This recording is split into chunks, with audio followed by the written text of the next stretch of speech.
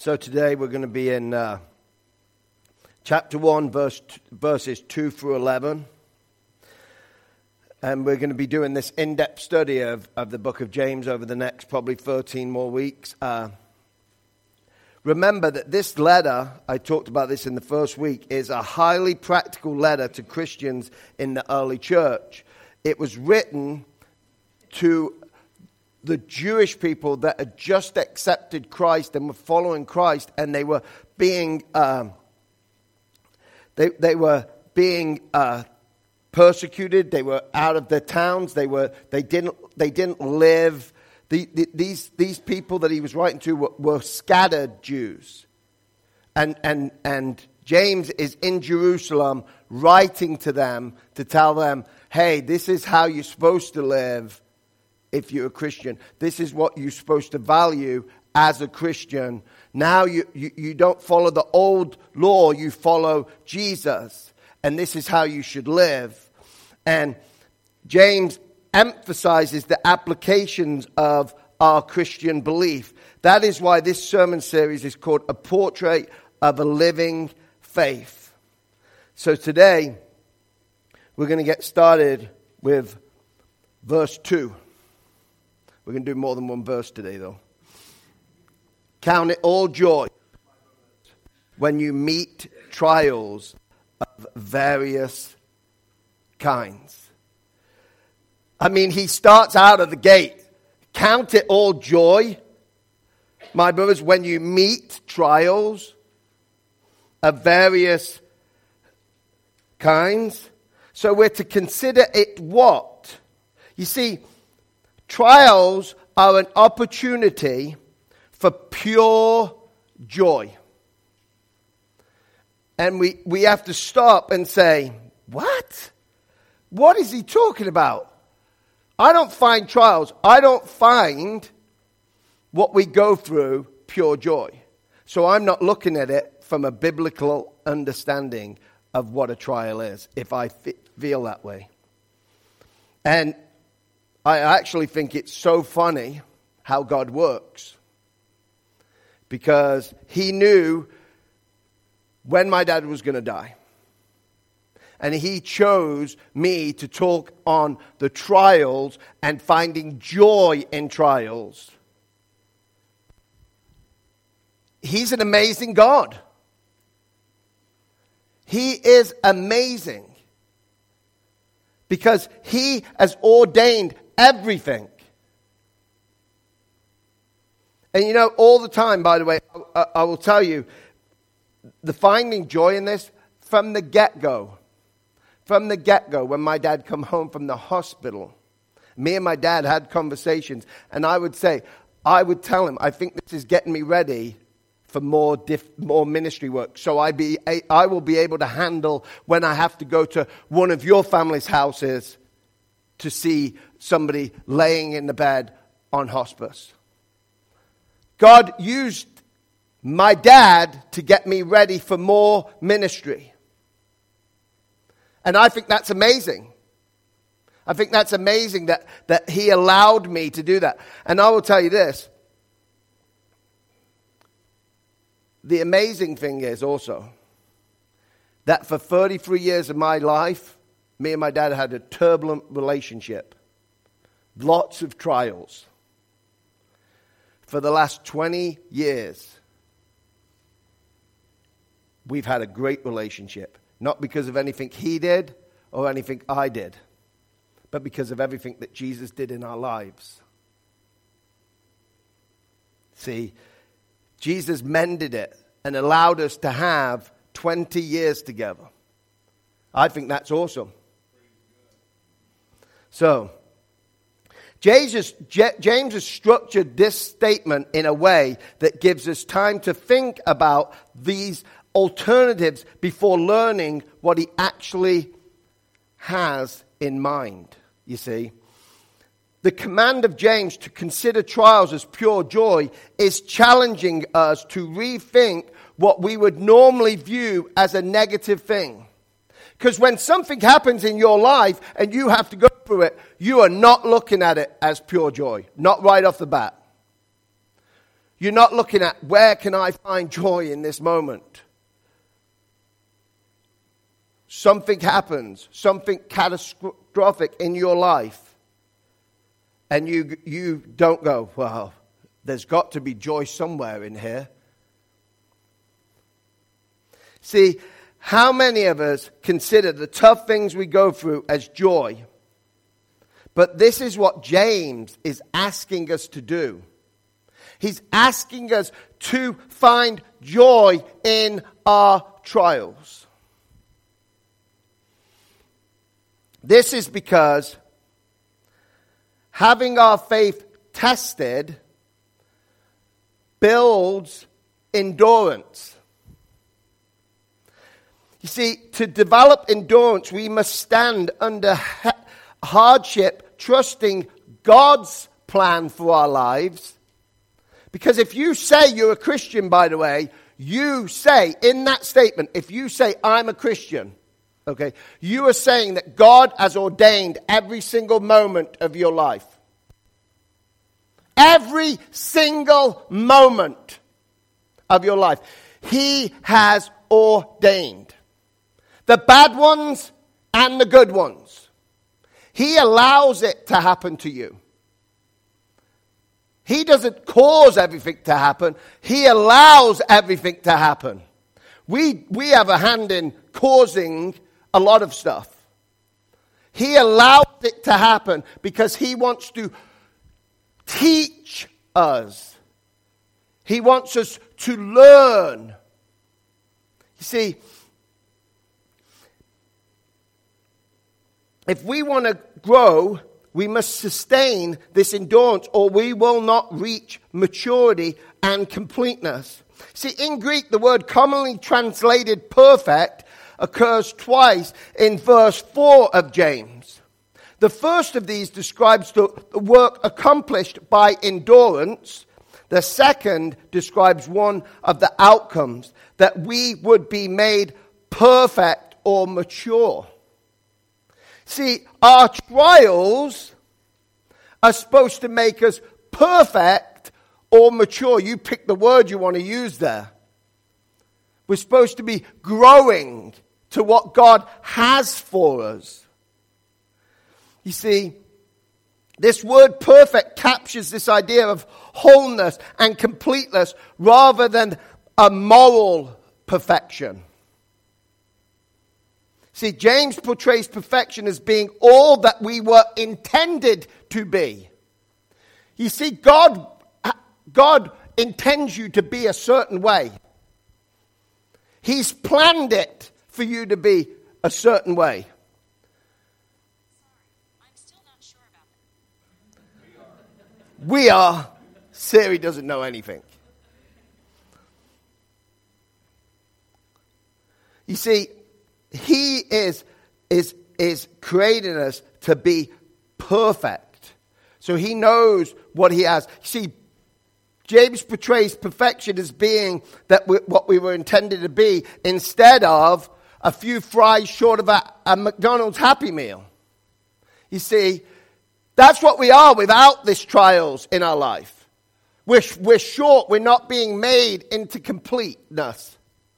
We are not being chipped away at. You see, God is like this architect, and he's got a piece of marble, and you're the piece of marble, and he's cutting you. I'm telling you, that hurts.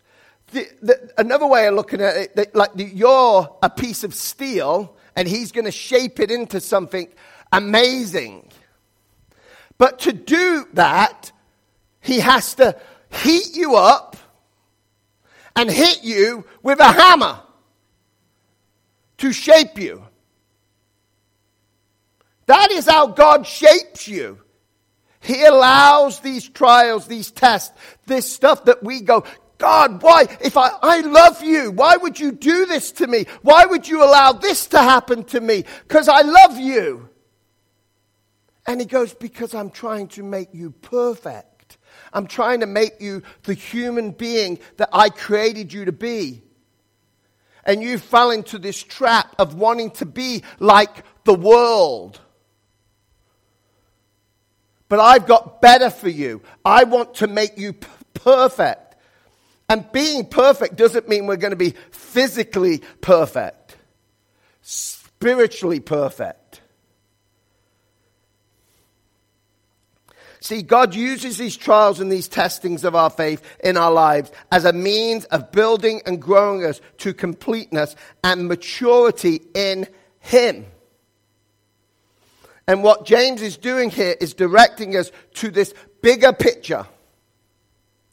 A bigger picture and the important role they play as faith builders. How many can say, because I can tell you this, I have grown more in my trials. I don't grow when life's going easy. I'll tell you that, actually. If life is going smoothly, I'm stagnant. I think most people are. I think when life is not throwing you a curveball, you're just going along with the flow. See, at that point, you have this attitude. I don't need God. You don't actually say that, and you'd never verbally speak that because you're a Christian. But life's going good, so you start slacking, talking to Him. You start slacking, reading. You start slacking on all the things because, hey, life's going good. I don't have time for God. I have time to spend 5 hours on my phone, but I don't have time for God. I mean, we say, when am I going to have time to read the Word of God? You know how many times, if you've got a smartphone, you touch your phone a day? 2,000. If you've got a smartphone, you pick up your phone about 2,000 times a day. And you don't even know it. Because you are addicted to it. If there's a ping on it, guess what you do? Pick it up. But you could pick up your phone 2,000 times a day. And by the way, millennials pick it up even more than that. Okay? That's what we old people do. The millennials, they've got us beat by far. We watch more TV than them, though. So, it evens out. But then we say, man, I can't even find time to speak to God. You think about this. When you get up in the morning, you're on the way to wherever you're going. Say you're just sitting there having a cup of coffee, and you've checked your phone, and you're checking up on your Facebook, and you're checking up on your emails. By the time you've done all that, you could have prayed for everybody in this church. Pretty scary, isn't it? When you think about it like that. We spend that much time on social media and other things that distract us from God. And I believe He allows these trials to come in our life because we're so distracted from Him that He wants to draw us closer to Him. The verse goes on to say this. For you know that the testing of your faith produces steadfastness. And let steadfastness have its full effect, that you may be perfect and complete, lacking in nothing. See, testing your faith, it's going to happen. It's going to happen. It's not going to happen. So be prepared, and be prepared to find joy in it. See, James is describing these trials as a process rather than as events. You know, I just went on a cruise, and I love that I wondered why they always say, in Jamaica, no problem. Right? And do you know why it is? Because there is no problems in Jamaica. There's only situations. See, you can handle a situation.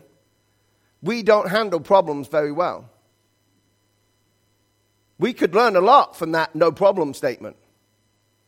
And it's not even biblical. It is biblical, but it's not it doesn't come from biblical roots in Jamaica. They probably was high when they thought, hey, no problem. But it means there's no problems, only situations. Maybe if we looked at all these things that come into our lives as situations to handle rather than problems to fix, we would handle them a lot better. See, James here is recharacterizing trials as the testing of our faith, which in turn is going to build endurance. See, endurance will then lead to being made perfect, a state James defines as being mature and complete, not lacking anything. That sounds like a pretty good place to be, doesn't it? Not lacking anything. See, that's our mentality too, because we live in a country that we think we lack some every minute of every day because we need more of everything. So our incentive for persevering in the face of trials is the growth and maturity that God brings about through them. See, the correlation James makes between testing of the faith and spiritual growth is consistent with the principle of testing we find at work elsewhere. It's no different than our muscles. If we don't use them, they'll atrophy. Without exercise, they disappear. I can tell you, and it doesn't take a long time, because I watched my dad just disappear. Because he just laid there, not using his muscles. That's what happens to you if you don't use your muscles. You see, but working out by lifting weights tests the muscles, actually tearing them. It actually damages the muscles. So, our body works the same way as our faith is supposed to work. You see, it damages the muscles, and then the muscle fixes itself, but now it makes itself stronger. So then when you go to lift them weights, you can lift them better, but then you push yourself a little bit more, and it tears them again. It's kind of like the testing of your faith. You see? And each time it gets tested and you stand strong in God, your faith gets stronger. But guess what? The tests that God allows in your life will get harder. Just like weights have to go up. Being a Christian on this side of heaven is hard. See, we don't want to say that as pastors, because then nobody wants to meet Jesus, because we're going to tell them, being a Christian is going to be hard. We live in a secular world. Of course it's going to be hard. People hate Christians. People hate lots of different people. It's going to be hard. It's not easy being a Christian, because you're supposed to live a different kind of life. If it's easy for you, if being a Christian is easy for you, you're doing a lousy job at being a Christian. Because being a Christian should be hard. Because just like Jesus, people are not going to like you because of your viewpoint. Just like Jesus, they're not gonna want to hang out with you because you have different beliefs than they do. Being a Christian is hard if you're doing it.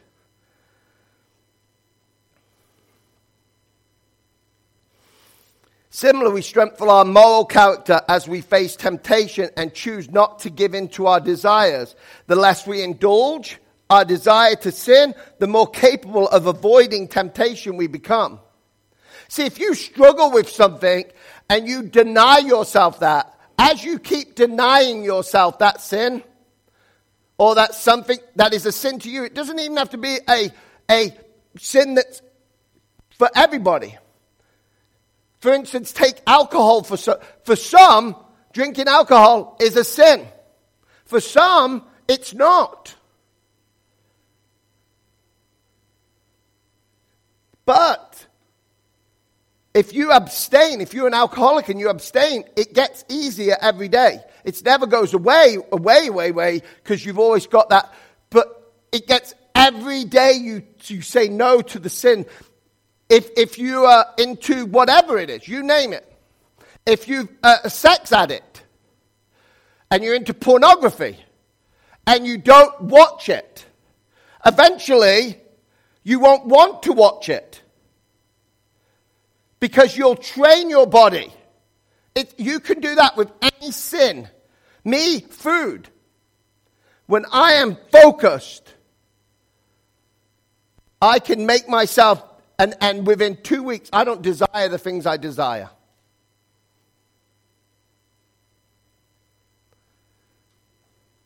And that's how it works. But as soon as you let that sin back into your life, man, it's going to come back 10 times stronger than it was before because you've allowed it to grow and fester.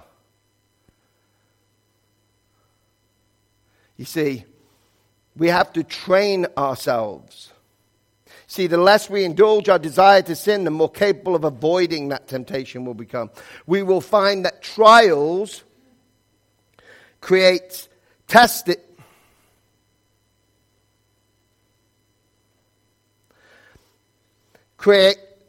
We'll find that trials creates testing. Testing builds endurance. Endurance makes us complete. We'll become whole. Not whole the way you want to be, whole the way God wants you to be. A perfection. See, we as people look in the mirror and go, wow, I want to change this, I want to do this, I want to do this, I don't want to lie, don't like the way this looks on me. We'll go, oh, I want to change all these things, I want to dress this way, whatever. But God, when you look in the mirror, you should see a masterpiece. Because God created you. There is no flaws because God created you. You look in that mirror and you are a magnificent work of God. And if you look in that mirror and go, I don't like the way this looks. I need to change my nose I've got one ear bigger than the other. That needs to be changed. You are saying, God, you make mistakes. Because I'm not perfect. I need to go see a plastic surgeon to fix them ears because you made them crooked. But here's the thing is, He made you just the way you are. And you should look at yourself and go, wow, I am a masterpiece that God created. And He is going to continue to form me from the inside out. And by the way, beauty is an internal thing, not an external thing.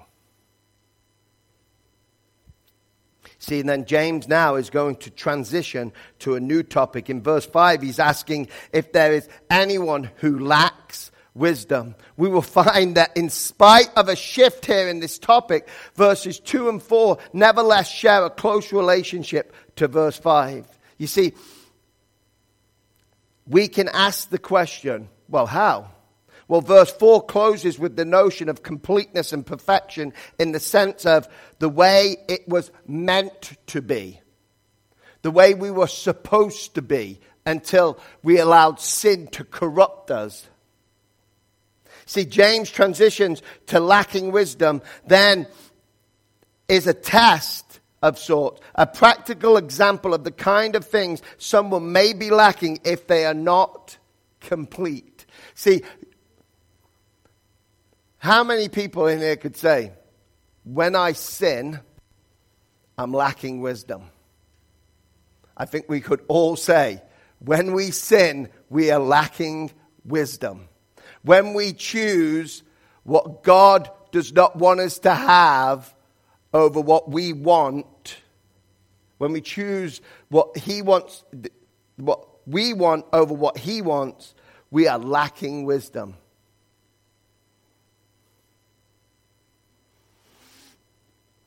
It goes on to say this. If anyone lacks wisdom, let him ask God, who gives generously to all without reproach, and it will be given him. See, you got wisdom? Do you have wisdom? The only way you can have wisdom is if you're in God's word, if you're talking to God, if you're listening to what God tells you and how God tells you to live. That is God's wisdom. See, James is asking a rhetorical question indirectly at his audience. Instead of asking, are you lacking wisdom? He asks if there is anyone among them who is lacking wisdom. See, the less direct approach frames the question more as a hypothetical. He's not directly saying, you're dumb. You see, James has a goal here to introduce the solution to a problem we have. He doesn't want to accuse anyone of being unwise.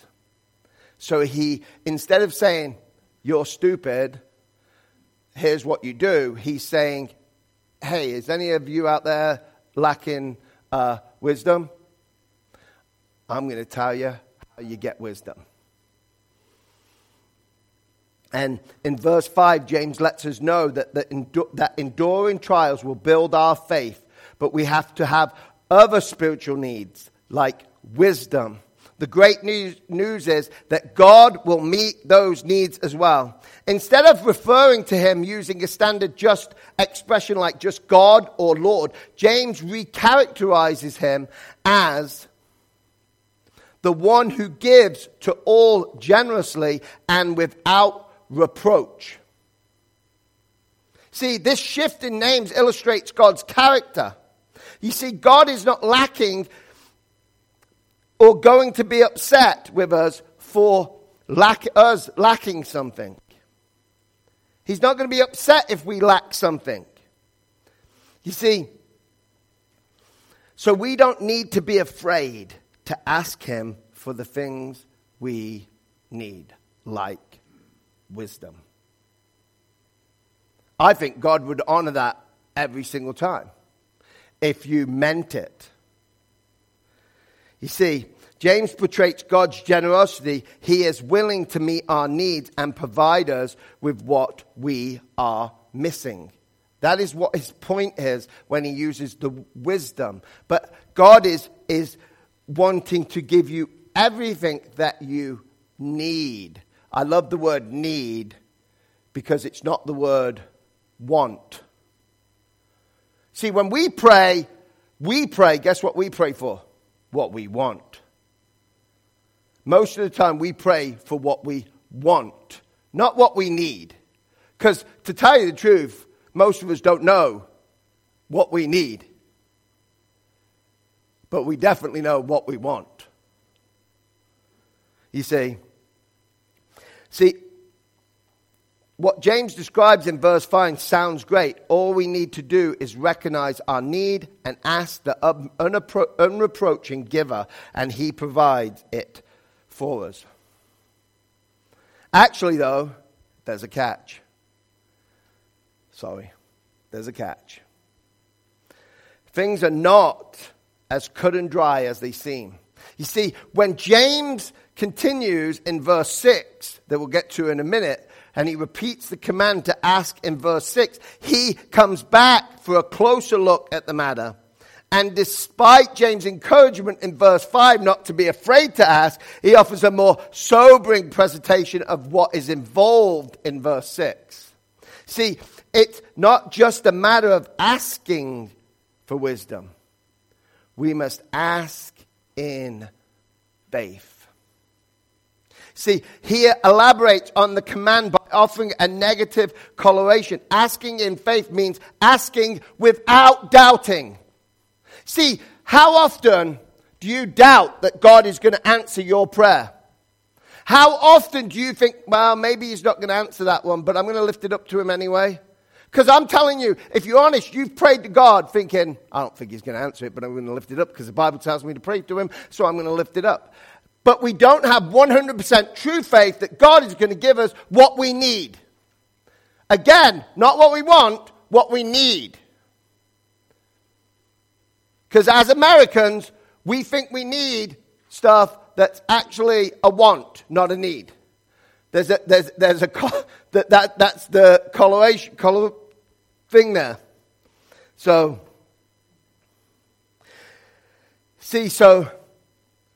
how does asking and doubting relate? James provides a practical illustration on the perils of doubting in the back half of verse 6, where he likens the doubter to a wave that is blown and tossed about. See, his conclusion is, if you doubt what you ask for, don't expect to receive it from the Lord. Think about it. Asking for something you doubt you will receive represents a huge contradiction.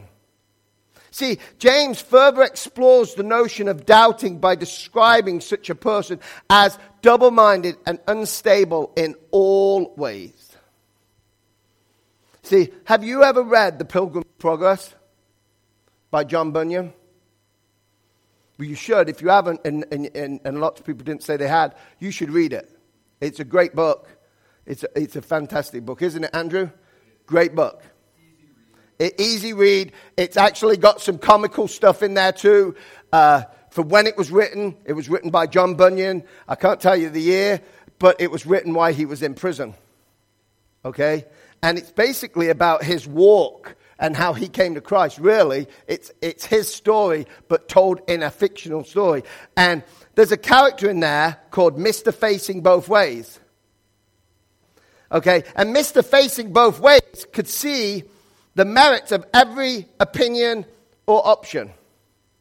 But he failed to decide about which one was superior. So he could see both choices, but he didn't know which one to pick. That's a dilemma. Because he didn't know which one was the best choice. Sometimes we're like that. Every character in The Pilgrim's Progress is a bit of us in the characters. It's an amazing book. It's an amazing book. And it's amazing how he uses these different characters, and their names are actually what their character is. So it is just amazing. But he fails to decide about which one is superior, and that is just like us. If our faith is determined by the arguments for or against something, we too will be swayed as circumstances change. So if circumstances are going good, we're going to go one way. If circumstances are going bad, we're going the other way. Because we're not living in the wisdom of God. You see, our faith and our confidence must not be built on our own understanding, but God's proven character. So are you lacking wisdom? Proverbs 3:5-6 says this: trust in the Lord with all your heart and do not lean on your own understanding. See, our problem is, if we get a problem, if you come up with something today and you have a problem, you're going to try and solve it before you go to God. And I believe if you tell me I'm not going to do that, I'm going to directly pray to God, I would say you're probably lying to me. I don't have a problem with saying that because I do the same thing. Try and solve it myself. Oh, no, I'm getting deeper and deeper in a pit. Now I'm going to call on God. In all your ways, acknowledge him, and he will make straight your paths. See, if we acknowledge him first, you see, this is what we need to do as Christians. If we really believe that there's a God that sits on a throne in heaven, if we really believe that, then we need to go to him first, not last. Not as a last resort, as a first resort. When we're struggling, we should go to him. I think this would be a great thing to implement, by the way. There's some married couples here, and married couples quarrel. I'm using that word because it's nicer than argue. But we quarrel sometimes, okay?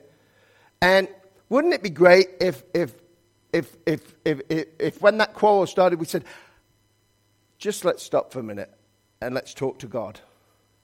And grab your partner's hands and just lift up whatever the situation is to God. How long will you think you're going to stay mad?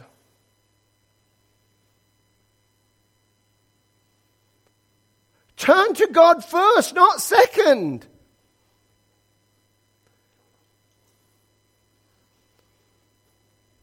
He goes on to say, but let him ask in faith, with no doubting, for the one who doubts is like a wave of the sea that is driven and tossed by the wind.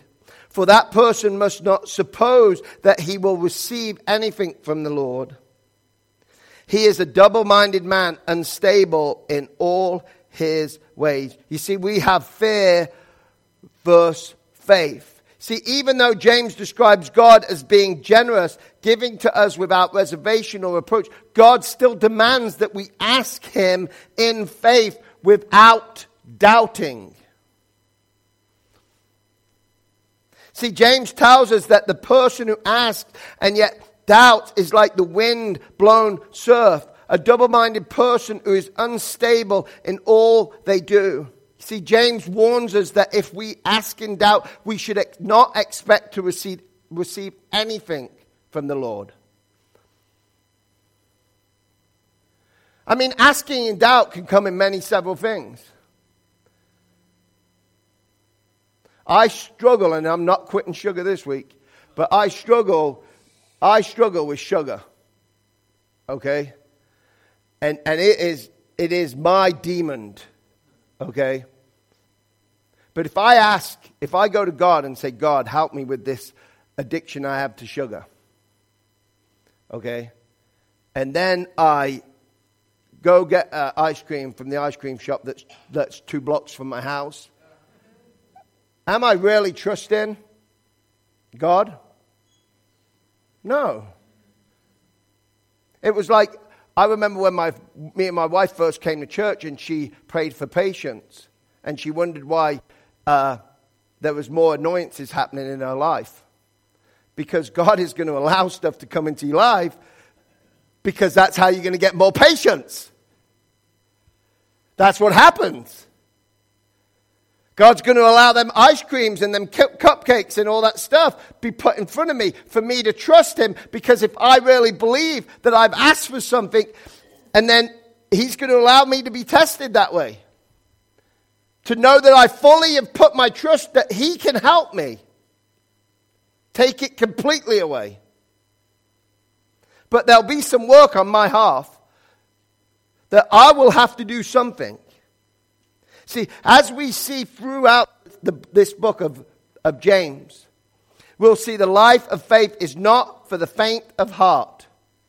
See, the life of faith is not for the faint of heart. See, faith requires us to stand by our decision to trust and obey our Lord and Savior. Despite whatever storms might blow our ways, James makes this point clear using the negative example of a double-minded person. You see, we will see in verse 9 and 11, James is going to shift his imagery again to contrasting pictures of the lowly and the rich.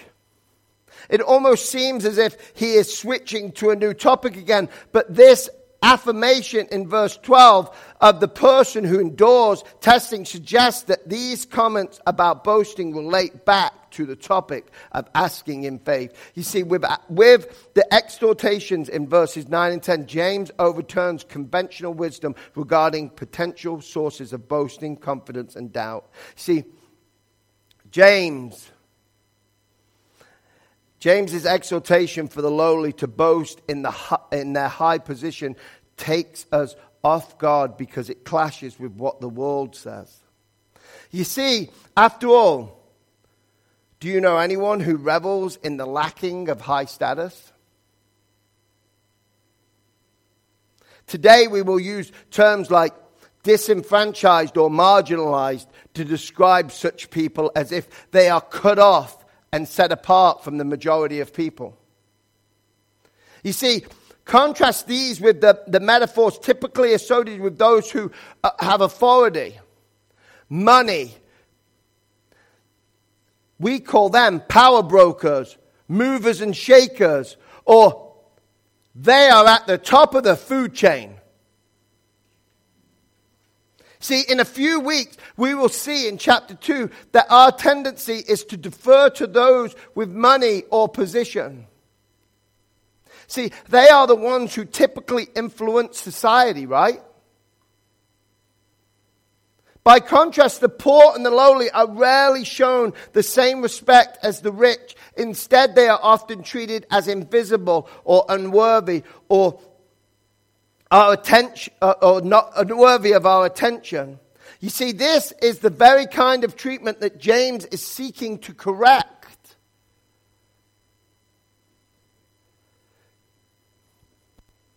See, so how can having a low position be a good thing?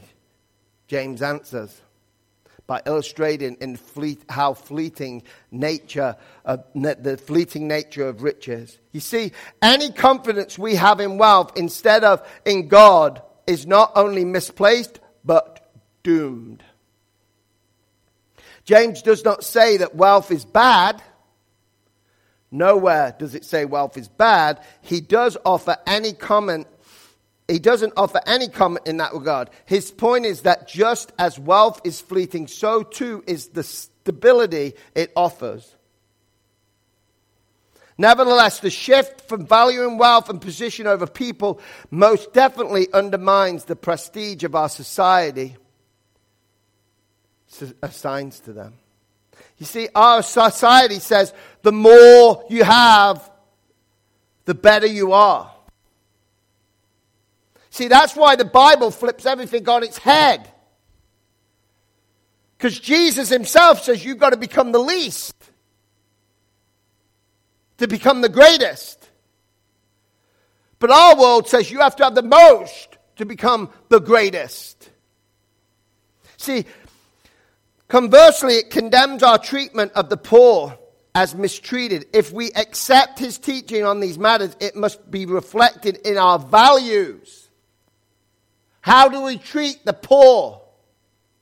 How do we treat the underprivileged? What are we doing to help? See, our actions should match our belief.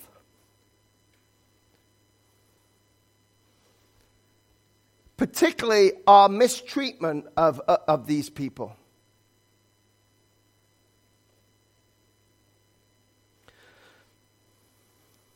See,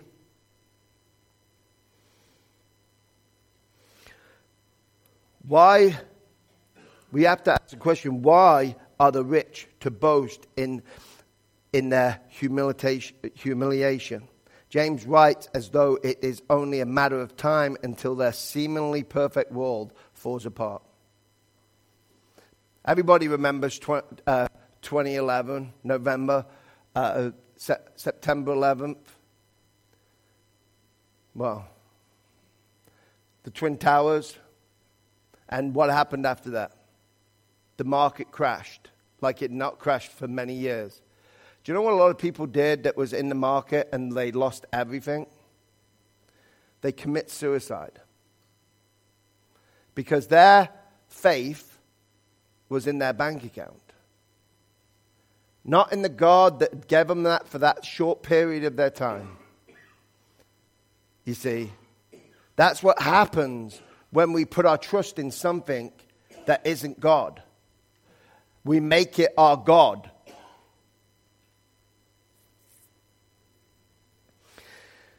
See, hoarding or leveraging riches to gain position or influence over others provides no guarantee for the future. Just as the harsh sun can wither and scorch the grass, so that its flowers fail. The power and trappings of riches are short-lived and offer no long-term benefit.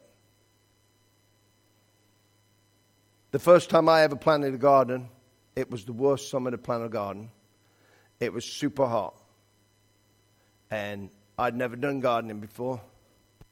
So everything withered and dried up. Like that. That's how frail your money is. You can have it today, and something catastrophic can come into your life, and you will have nothing tomorrow. So if your trust is in what you have in your bank account, what possessions you own, it's in the wrong place. It should be in the God of the Bible, because he never dies. He is always there, and he doesn't promise you an easy life. You see, the lack of position or wealth leaves the poor with little else to cling to but their faith in God. In practical terms, there are no competitors for their affection. See, if you have nothing, it's a little bit easier for them people. It's not, they're not, I'm not saying all poor people are Christians or all people, I'm saying it's easier for them to have faith in something else because they don't have wealth or money to look after them. He goes on to say, let the lowly brother boast in his exaltation, and the rich in his humiliation, because like a flower of the grass he will pass away. For the sun rises with its scorching heat and withers the grass, its flower falls, and its beauty perishes. So also will the rich man fade away in the midst of his pursuit. See, we need to boast in what lasts. See, James compares the short-lived benefit of riches to the flower of the grasses. In the same way that the beauty of the flower fails, so too do the luxury and confidence that we derive from riches. See, instead of placing our confidence in riches or positions, James wants us to direct us to a place our confidence in that which lasts forever. See, so is James implying that poor automatically have strong faith, whereas rich people automatically lack faith? Absolutely not. He is not condemning riches as evil or something to be shunned. Not at all. See, instead, James condemns our apparently timeless human tendency to esteem the rich and treat them with difference. We will see this more later in his book. You see, we need to respect and esteem godly character in others. Yet all too often we allow wealth and position to impress us. See, somebody comes in the room and they've got money, and you see these people flock to them. And what's funny, if Jesus come into the room, I wonder how many people would really flock to him if they didn't know he was Jesus. See, James here appeals to the prototypes. They're like caricatures of the rich and the poor. See, his goal is for us to re-examine our own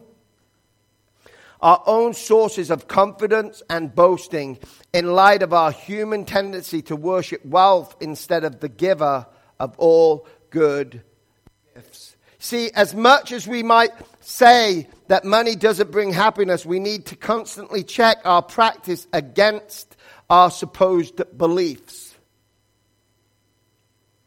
As one of the greatest things about the gospel is its ability to flatten man-made hierarchies.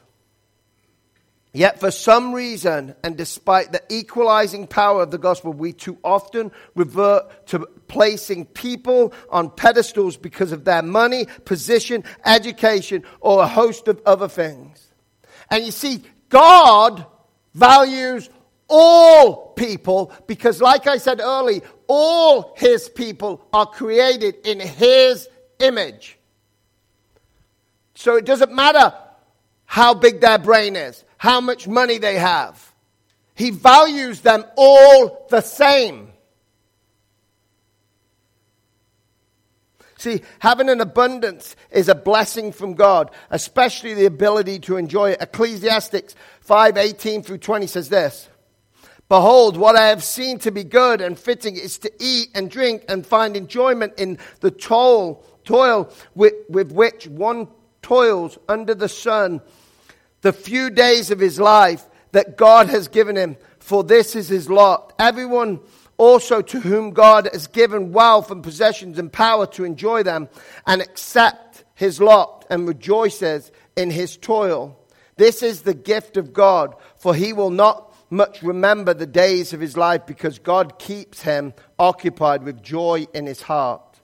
See, we should be enjoying the fruit of our labor as a gift from God.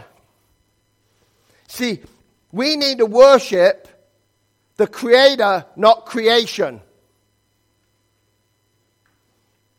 See, but there is also a darker side of money, especially an abundance of it. And it was described earlier in Ecclesiastes in verses 10 through 12. And this is what it says. He who loves money will not be satisfied with money. Have you ever noticed people with money, they just want more money? How much is enough? There is no answer to that, because they want more. Nor he who loves wealth with its income. This is also is vanity. When goods increase, they increase who eat them. They increase who eat them. And what advantage has their owner but to see them with his eyes? Sweet is the sleep of labor, whether he eats little or much. But the full stomach of the rich will not let him sleep. See, money has a bad side too. It has a good side and a bad side. You see, although money might relieve certain pursuits, it quite often increases pressure in other areas. I just got finishing reading a book, and do you know what? I didn't know this, but there's an amount of money that will make you happy. They did a survey. And do you know what that figure is? $78,000 a year. That is the money. That is, if you make more than that, you're not any happier. That is what they say is the peak happiness. And it doesn't matter. When they did the survey, it didn't matter where you lived. You could live in a place that had high rent or low. 78,000 across the board was the figure. But these people want more and more. See, it will relieve certain pressures. Obviously, we need money to pay the utility bills. Or if you've got a car, pay the car payment and the gas and the insurance. But to want more than you need,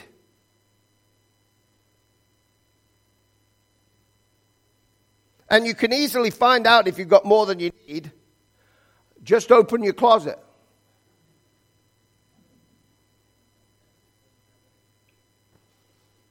It's a good place to start and go, wow, do I really need this? See, wealth can cause an abundance of worry and stress if our goal is maintaining and protecting it. See, Paul reminds us in 1 Timothy 6:10 that it is the love of money that is the root of all sorts of evil. Notice, he doesn't say money is the root of all evil, as some people will quote it. The love of money is the root of all evil, not money itself. You see, God has entrusted each of us with varying amounts of money. We are supposed to steward that money for Him, because it doesn't belong to you. You're looking after it for Him. See, God wants us to be taken care of. See, when we act, though, as owners rather than stewards, that's when things get ugly in a hurry. When we think it's ours and not His, that's when we start making terrible mistakes with what we have. When we believe that everything we have comes from Him, it helps us to live for Him. And knowing that everything we have By the way, as I'm doing my dad's funeral next week, guess what? Guess what he's taking with him? A suit that is going to be burned after his funeral with him. Anything else that he's bought throughout the years? He can't take that with him. I'm sure he didn't want to, by the way. But, just like they say, naked we come into the world, naked we go out. We can't take all them possessions. We can't take all that stuff with us. If you're not using your stuff to glorify God's kingdom, why do you have all that stuff? See, eventually the blooming stage of grasses is passing thing. Flowers do not last forever. See, similar disasters, bad investments, and unforeseen circumstances can have the same destruction effects on your wealth, no matter how much we might have. The key question we must ask ourselves are these. What are we investing in? What is it that drives you?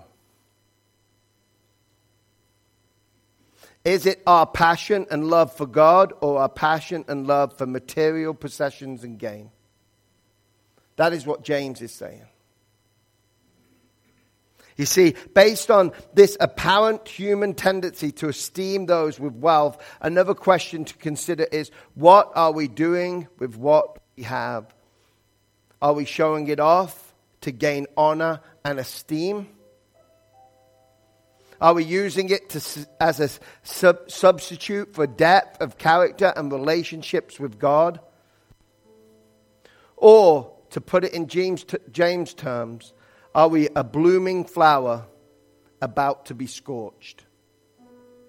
You know, you need to know, money is neither good nor evil. It is what we do with it that matters. So this week, I want you to read chapters 12 through 18 of James, so we'll get through the whole of chapter 1. 3 weeks. That's not bad. That's not bad. We did 3 weeks. So let us pray. Dear Heavenly Father, I just thank you for today. Again, I thank you for all the fathers in this room. And I also lift up all the people that are struggling right now because their dad is not with them anymore. And you see, the older we get, the more that is the case. And just comfort those and encourage those. And like I said earlier to somebody in the church, remember all the good memories. Forget the bad ones. Hold on to the good memories. And love God. Because He is amazing. Let us turn to Him today. Give Him everything we have.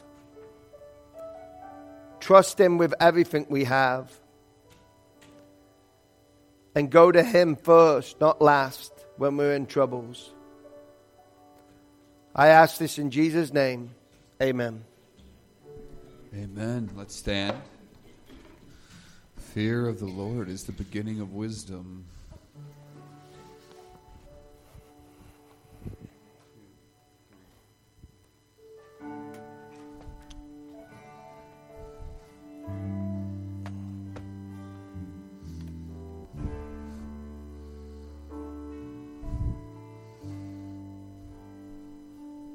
There's a truth older than the ages.